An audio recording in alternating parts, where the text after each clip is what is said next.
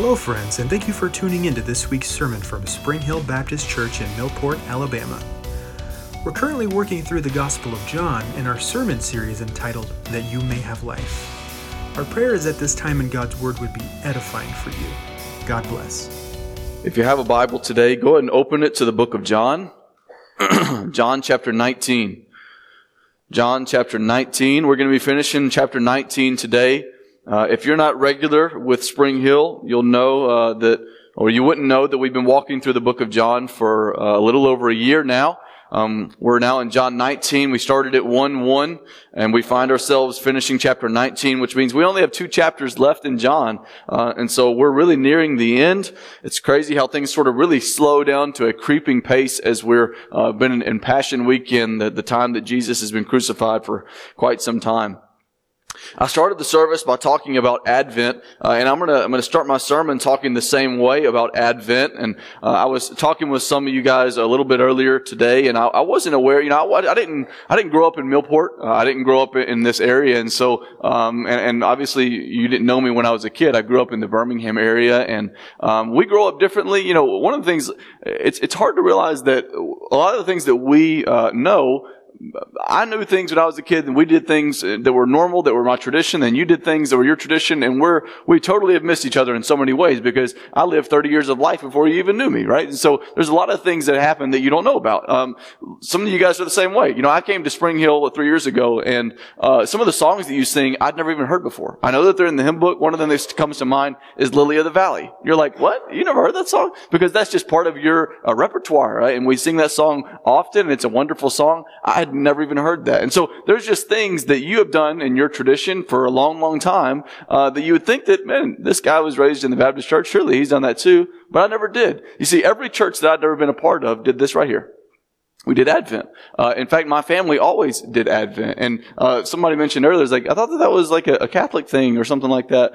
Catholics do it, Lutherans, Episcopalians, Methodists, Baptists, Presbyterians. Many denominations do this. And the reason that they do this is because Advent literally means coming. It means arrival. And the arrival not just of anything, but it's the arrival of something that has been long awaited for.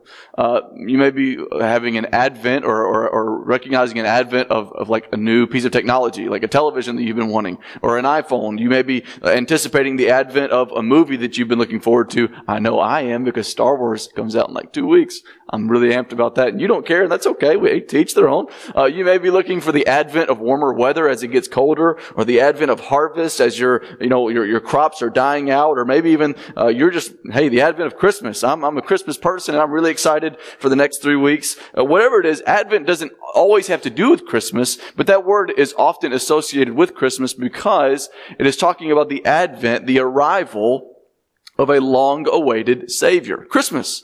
But also an advent of a Savior that is yet to come. You see, we have an advent that we look back and remember that Jesus has already come. He is the light of the world. He has been born into a dark world, and He brought the gospel. But we also await still that the Savior is once again coming, a future awaited advent.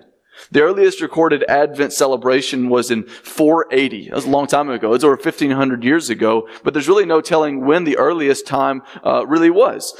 In 480, whenever they did that, there were monks that fasted and celebrated for the entire month of Christ's coming. For several weeks, they would worship and they would anticipate that day, the day of Christmas. Advent, at its very core, is worshipful. It's not just ceremonial, it's worshipful. And these candles in front of me are symbols of our Savior come and our Savior coming. And so, considering Advent and how this means a lot to me, in fact, James and I talked about it. Brother James, we talked about this. We wanted to incorporate it somehow. And then we thought, we're like, how can we do this? Should we do a separate series? Last year, if you were at Spring Hill, we did an Advent mini-series these 4 weeks. But this time I was thinking, I considered preaching from elsewhere in light of this season, this month.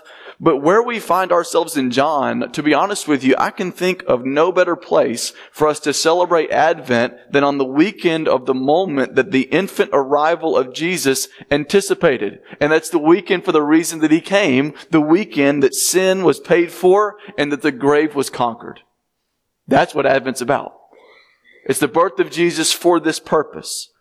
And so what we're going to see in John 19 today is a situation with 2 very sinful men who displayed bold faith because the cross impacted their souls. And that's going to be our aim as well.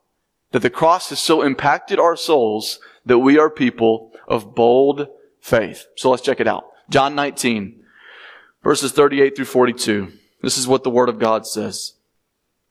After these things, Joseph of Arimathea, who was a disciple of Jesus, but secretly, for fear of the Jews, asked Pilate that he might take away the body of Jesus. And Pilate gave him permission. So he came and took away his body.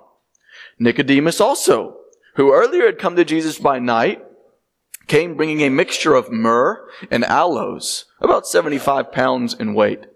So they took the body of Jesus and bound it in linen cloths with the spices, as is the burial custom of the Jews. Now in the place where he was crucified, there was a garden, and in the garden a new tomb, in which no one had yet been laid. So because of the Jewish day of preparation, since the tomb was close at hand, they laid Jesus there.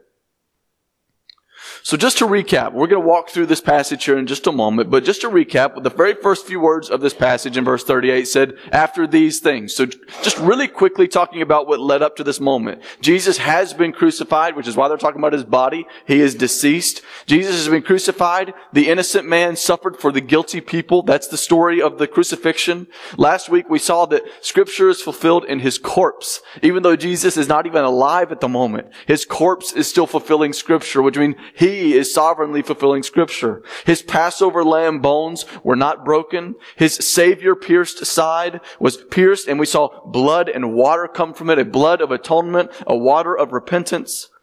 And we see more things that are going on here when Jesus has no life in his body. You see, other gospel authors talk about the impact of the death of Jesus on individuals. Luke talks about the criminal beside him. This man is innocent. Jesus, remember me when you enter your kingdom. When you go into paradise, remember me in Luke 23. So we see that God in Christ has impacted a godless outcast of a criminal. We see in Matthew, Mark, and in Luke a Roman guard that's looking on that says those famous words, truly, this man was the Son of God. Not only was an outcast, a criminal impacted by the cross of Christ, but a Gentile Roman guard was impacted by the death of Jesus. And now we see not only a godless outcast, not only a Gentile Roman guard, but now we see in the lives of two members of the Jewish religious elite that the gospel transforms no one or two groups of people, but any and everyone who humbly comes to saving faith in Christ crucified. Two religious men, elites, are going to be impacted by the cross of Christ.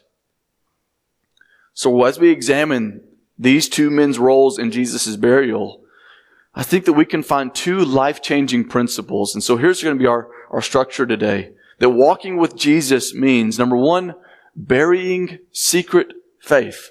You notice I put secret faith in quotes there. I want to talk about that. Secret faith. Walking with Jesus, number one, means burying secret faith. Jesus' body had been left hanging. The legs of the men beside him had been broken, but he was already dead. And so instead of breaking his legs, they pierced his side. We looked at that last week if you were here. In short, we've already read this, but in very, very short, we're going to talk about it more in detail. In very short, what happens next is that these two guys bury Jesus' body. They put this, what my mom would have called when I was a kid, smell goods, okay? They put these fragrant spices in the tomb to hide the stench of dried blood and rotting flesh. But as is so often the case with John's gospel, the value of this passage is in the details. So let's examine these two guys, what they do, and how we can learn from this moment. Verse 38. After these things, Joseph of Arimathea, who was a disciple of Jesus, but secretly, for fear of the Jews, asked Pilate that he might take away the body of Jesus. And Pilate gave him permission, so he came and took away his body. Okay, so John provides some important details about Joseph, but so do the other gospel authors. This is not the husband of Mary. Maybe some of you guys may have been wondering that. It's not the husband of Mary. Joseph of Arimathea wasn't the husband of Mary, who was Jesus' mom. This is another guy, okay? Matthew and Luke say that he is a wealthy man. He's a member of the Jewish ruling council. That's the Sanhedrin. And if you've been here the last few weeks, you know some things about the Sanhedrin. The Sanhedrin weren't just some governing officials. They were that. But they had played a very pivotal role in the crucifixion of Jesus. Guys, these are the guys that were responsible for sending Jesus to Pilate for crucifixion. I want you to understand what just happened here. Joseph of Arimathea is part of the party of people that crucified Jesus. And yet what John tells us about this guy is that he's a disciple of Jesus. Do you hear that? A disciple of Jesus was instrumental in putting him on the cross. It's supposed to sound strange. It's supposed to sound a little bit outrageous. This guy's a disciple, yet secretly for fear of the Jews, and it totally makes sense as to why, because of what we just saw happen to Jesus. It's no surprise that he would be a secret disciple. He wouldn't want to be associated with Jesus, this guy that the Sanhedrin, his boys, just crucified. Now, under Roman law, the bodies of executed criminals were handed over to the next of kin, but not in the case of enemies of the state. Okay, Jesus wasn't just labeled as some common criminal. He was an enemy of the state. He was an insurrectionist. He was a rebel against Caesar. They were left for the vultures. Those types of people, insurrectionists, they were left for the vultures, or, in this case, probably dumped in a mass grave heap of criminals. The reason I say that is because Jesus' body was going to be given the most shameful of possible ends. A shameful end, which in that culture meant a whole lot. A shameful, shameful end. Joseph of Arimathea probably used his rank as a member of the Sanhedrin to gain access to Pilate's ear and thus gain access to the body of this perceived blaspheming criminal. But Joseph wasn't the only one. Look at verse 39. It's another guy, Nicodemus, also, who earlier had come to Jesus by night, came bringing a mixture of myrrh and aloes, about 75 pounds in weight. Now, you'll notice probably a footnote where it says 75 pounds. Their not metric system, but their system of measurement for weight is a little bit different than ours. So where it says 75 pounds, it's really a little bit over 65 pounds in weight. It doesn't really matter just to say that's a whole lot of spices and smell goods, like I said, as my mother would say. John contrasts two events for us here in Nicodemus' life. He refers to this time, but he also refers to a time that he came to Jesus by night, quoting what he says in verse 39, a time that Nicodemus, who had earlier come to Jesus by night. Now, we've already talked about that, okay, in John chapter 3, and you probably know it a little bit better than you realize. That conversation ends with the monologue by Jesus that begins with, "For God so loved the world." You may know a little bit about that, right? For God so loved the world. It's John 3:16. This is the conversation with Nicodemus. That conversation began when Nicodemus, who by the way also was a member of the Sanhedrin, also a Pharisee, he approached Jesus by night. The reason for that little detail is to say he did it in secret. He did it in secret. Does that sound familiar? Just like the secret disciple of Joseph of Arimathea. He approached Jesus in secret, in the dark, so as not to be seen by other people. We saw in chapter 3, when Nicodemus approaches Jesus, that he's very sincere in his questioning. He calls Jesus Rabbi, which simply means teacher. He says that you're from God, because no one can do the things that you do unless you're from God. He acknowledges that he's a rabbi, a teacher, that he's even from God, and he asks Jesus, what must I do, or how must one see the kingdom of God? Jesus' response is very strange. He says, one must be reborn. Born again, the way that we have said that phrase. You must be reborn to be saved from sin. Jesus then in John chapter 3 points to Numbers chapter 21, which is a moment in the history of God's people of Israel when Moses is given the opportunity to bring God's people to repentance, and yet they don't. And so God sends a legion of serpents, venomous snakes, and they bite many of God's people, and many of God's people begin to die. And then God says to Moses, hey, take a bronze serpent statue. You go up on a hill, on a mountain. You lift that thing up, and anyone that looks at what you have lifted up, they will be cured from the venom that is killing them. And the reason that Jesus points to that narrative in Numbers 21 is to say, the way that Moses lifted up that serpent in the wilderness to be healed from the venom within, so must the Son of Man be lifted up. so that whoever looks at him will also be given eternal life. And then you see verse 16, for God so loved the world, right? Jesus is saying in this passage in John chapter 3, the same way that God's people looked to the serpent that was lifted up on the mountain, you're going to look to the crucified Jesus when I am the one that is lifted up. Now listen, y'all, don't you know that Jesus says, you know, remember how Moses lifted up that thing on that hill and everybody looked at that thing? Don't you know that Nicodemus, a member of the Sanhedrin that was there at the crucifixion, sees when Jesus is lifted up on that mountain and says, there it is. I can see no other way. I can see no other way. It seems to be certainly what has already transpired. And so Nicodemus, while confused in chapter 3, there's no indication that it clicked in that moment. He goes away confused, but now his story changes. And perhaps Calvary made that earlier encounter click. And so what we see Nicodemus do, which may not seem like a big deal, I'm going to explain to you why it is. What we see him do is bring a lot of weight of expensive powdered ointment. 65 or so pounds in our tongue of powdered myrrh. They'd mixed it with aloes and they used it to honor the body of the dead. Pleasant fragrances. The reason for this was to mask a disgusting and rotting corpse odor. Now, why is that a moment of faith in the life of Nicodemus? All signs point to this being a moment of faith. He's associated with another man who is doing an act of faith. Why? Because this act was not just a common courtesy for the dead. Nicodemus was making a bold stance. He was making a bold stance, and we see this in verse 40. So they took the body of Jesus and bound it in linen cloths with spices, as is the burial custom of the Jews. That last part is very important. As is the burial custom of the Jews. You see, listen, Jesus had become someone that you do not associate with, culturally speaking. He was an enemy of Rome, for one thing, and they didn't want to get in hot water with the Roman officials. An insurrectionist, a person guilty of sedition. He was an enemy of the state. He'd been an outcast of the Jews. They had labeled him a blasphemer of God. He was a blasphemer. He was cursed, shamed in his death. Cursed is the man who hangs on a tree. That's Jesus. So he's an enemy of the state. He's a blasphemer. And now he's a cursed man. People who died in this way did not receive burials of honor. They were left for the vultures, or as the Jews would do in this situation, they'd say, he's ashamed. He's cursed. Let him rot in a common grave.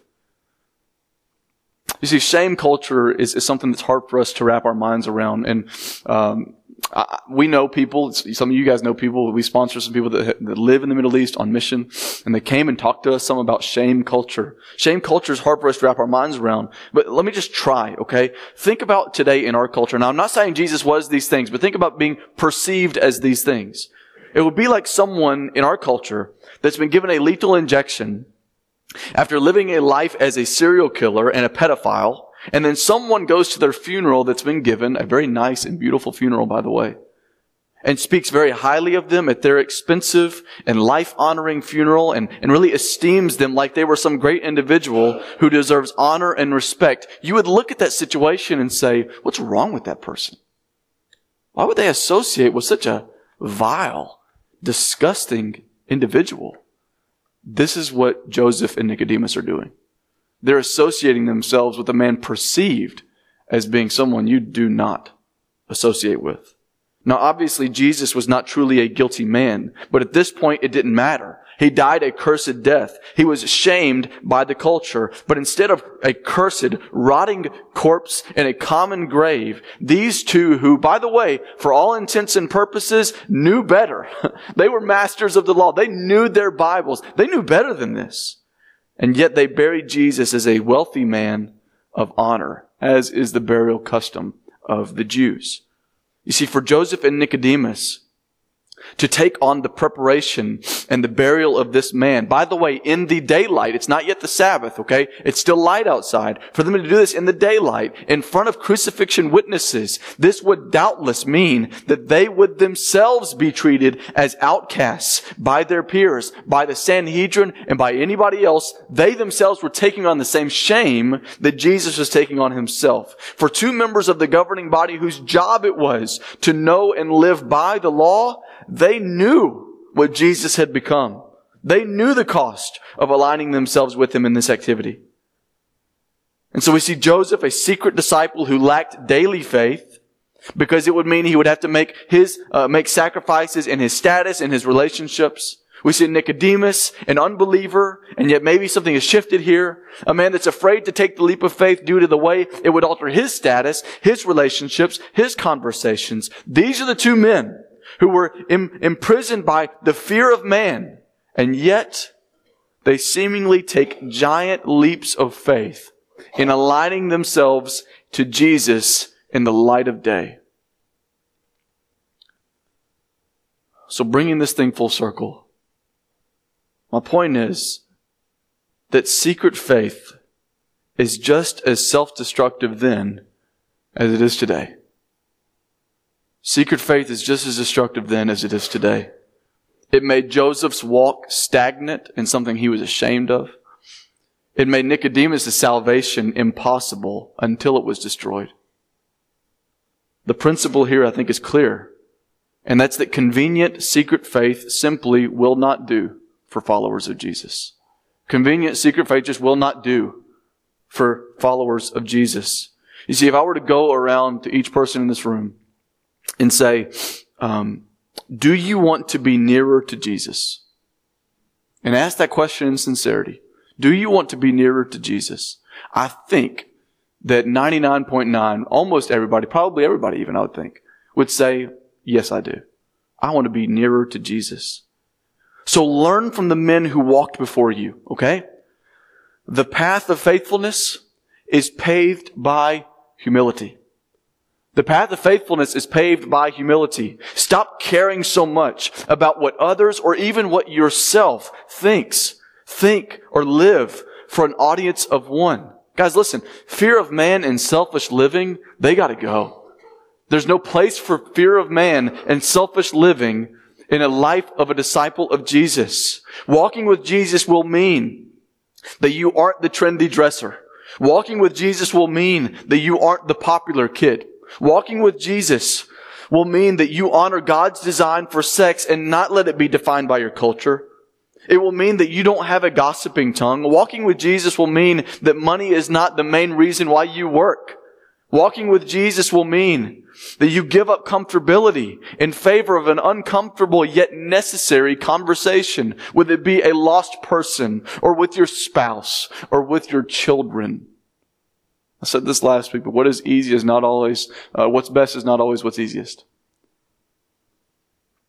Walking with Jesus will mean that your Sundays belong to God, not to sleep and football. It will mean that you seek reconciliation with that person who wronged you because you love Jesus way more than you love your ego. Convenient faith simply won't do. It wasn't good enough in the life of Joseph and Nicodemus, and it won't do now. You want to be nearer to Jesus? The path of faithfulness is paved by humility. Get out of your own way. And if you hear these things and you brush them to the side, then listen, just be real and admit that you really don't want to be nearer to Jesus. Just be real. Just be honest. You brush those things aside, just be real and say that when it really hits the road, you don't want to be nearer to Jesus. You've settled for convenient secret faith. It is a fool who proclaims his thirst but never desires to drink. Number 2, walking with Jesus means, secondly, my old life was buried with Him, so I must live my new life in Him. My old life was buried with Him, so I must live my new life in Him.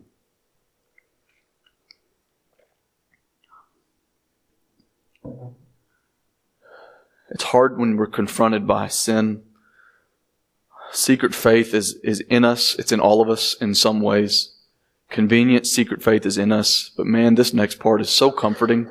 That might beat us up, but this is so comforting. Old life was buried with Him, so I must live my new life in Him. You see, We identify with the flawed men in verses 38 through 40, but we rest alongside them in the Savior that they're about to bury, who will not stay in the tomb.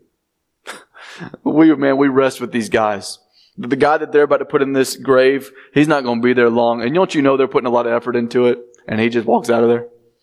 They're putting a lot of effort into this thing. You see, we cannot lose sight of the big picture of this moment, that Jesus has proclaimed it is finished. Look at verses 41 and 42. Now in the place where he was crucified, there was a garden. And in the garden a new tomb, in which no one had yet been laid. So because of the Jewish day of preparation, that's the day before the Sabbath, since the tomb was close at hand, they laid Jesus there. In short, what this means is that this grave, by the way, it might have even belonged to Joseph of Arimathea. Many believe that it did. It's a grave of convenience. It's very close. Remember, this is the day before the Sabbath, and Jesus died late in the afternoon, and so it took them probably a while to get him off the cross, and so you could not work on the Sabbath, obviously, which means you couldn't carry the body. You couldn't even prepare the spices on the Sabbath, and these guys had to abide by that. And so they found this garden tomb that was right beside Golgotha, right beside Calvary. We're talking about right next to it, adjacent to it, okay? Here's Calvary, here's this garden tomb. And so they say, hey, this is the grave that we're going to bury him in, because we don't have time to wait, to anticipate these things longer than just a few minutes. Tombs like this one were cut out of stone structures, like maybe a small mountain. Some of you guys have been to the Holy Land, and you've seen places like this. It's on the side of a mountainous structure, and they just kind of excavate and dig out part of that rock and put bodies in there, and then roll the rock in front of the tomb opening. And so cut out of a small mountain is where this was, and heck, maybe even cut out of the side of Golgotha. We're really not sure, but this is cut out of the side of a mountain.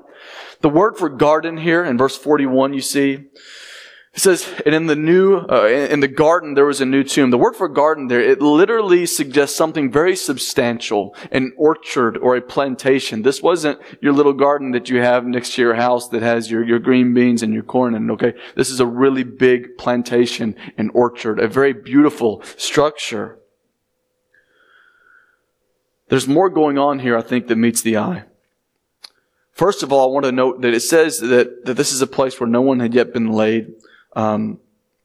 Isaiah chapter 9, I think, foretells this moment. It says that Jesus will die like a wicked man, but be buried like a rich man. It's from Isaiah chapter 9. So we see once again fulfillment going on. But I'm going to suggest that there is more going on here than just that John wants us to know geographically where Jesus was temporarily buried.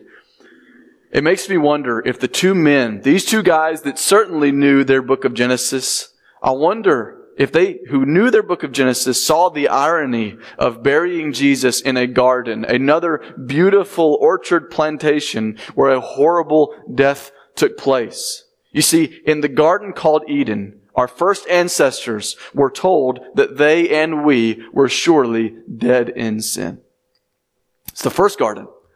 Our ancestors were told that they were surely dead in sin. Now we see in the garden tomb, we are told that Jesus became sin so that we may have life. Don't you see this? In the garden, God pronounced a curse of death as the wages of sin. But He also promised in that same garden a suffering servant who would be bruised for your transgressions, crushed for your iniquities, but that by His death, by His burial, He would rather purchase peace with God and crush the enemy. The curse began in a garden, and the curse was buried in a garden. Come on now. That's something, isn't it? That's something. When Jesus was put in that tomb, the reason we're able to come together today and sing songs like Joy to the World is because your old life was buried in there with Him. And that's the gospel, isn't it, folks? That Jesus wasn't just some sweet little baby boy, all handsome, crying in the world in a little manger. He was a suffering servant to be. A death sentence that was pronounced in a garden was buried with the God-man in a garden tomb so that you may have life, so that that death may be your death, so that His life may be your life. Christian, if you have placed saving faith in Jesus, you have already been buried with Him. And so the encouragement today, My old life was buried with Him, so I must live my new life in Him. You've already been buried with Him, so now, today, live your new life in Him. It's a great verse that talks about that, and many of you know it. It's Galatians 2:20. I have been crucified with Christ. It's no longer I who live, but Christ who lives in me. And the life I now live in the flesh, I live by faith in the Son of God who loved me and gave Himself for me. You've been buried with Him. In fact, when we baptize people behind me, I say that right? Buried with Christ in baptism. Raised to walk in what? Newness of life. Newness of life. Church, there is simply no room for secret faith at the foot of the cross. We sang this just a moment ago. Jesus paid it all. All to Him I owe. We said that sin left a crimson stain. No, guys, sin left a permanent stain. Sin left a permanent stain. But Jesus brought divine detergent. It's the blood of the Lamb who makes the foulest clean. You want to be nearer to Jesus? The path of faithfulness is paved by humility. So many of us have become so good at living a faith that is Sunday only, that is risk-free, and that is privatized. Church, I want you to know that is the life of Joseph Arimathea. It's weak. It's risk-free. It's safe. It's convenient. And it will not do. And it will not honor God. Crucify, bury, secret faith. Forget wordplay and lip service. I know you know all the right answers. I know you know how to talk it up. Talk it up. Stop living like the former Joseph of Arimathea, ashamed of the Jesus who died for you, and instead admit humbly where your faith has been secret and shameful. You know, when I read narrative in Scripture, I really try to get underneath the pages. Don't you know that the walk from Golgotha to that tomb, for two men that were cowards, Joseph especially, he'd been a disciple for seems like a while. Nicodemus may have been a new convert that afternoon, who knows. But don't you know that Joseph, maybe even unsure about the resurrection, don't you know that Joseph felt so to blame? Member of the Sanhedrin, a voice in the ruling council, complicit. And I like to think that that walk from Golgotha to that tomb had to have been one of the most discouraging, empty, sad moments of that man's life. Church, what I want you to understand is that when you live a life of wordplay and lip service, of convenient, cowardly faith, guys, it dishonors Jesus. And it makes you complicit. So the instruction is very simple. Make war on secret faith. But the blessing is sure. And that is that we're reading about Joseph, who, though he was a coward in the death of Jesus, he stepped out on a platform and said, I'm going to honor him in his death, even if I didn't live for him in his life. And Jesus did not stay in the tomb. And we read of this man's life, and we bestow blessings on him. And don't you know that Joseph of Arimathea and Nicodemus heard, well done. Church, you are a great sinner. Jesus is a better Savior. You are a wretch. Jesus is King.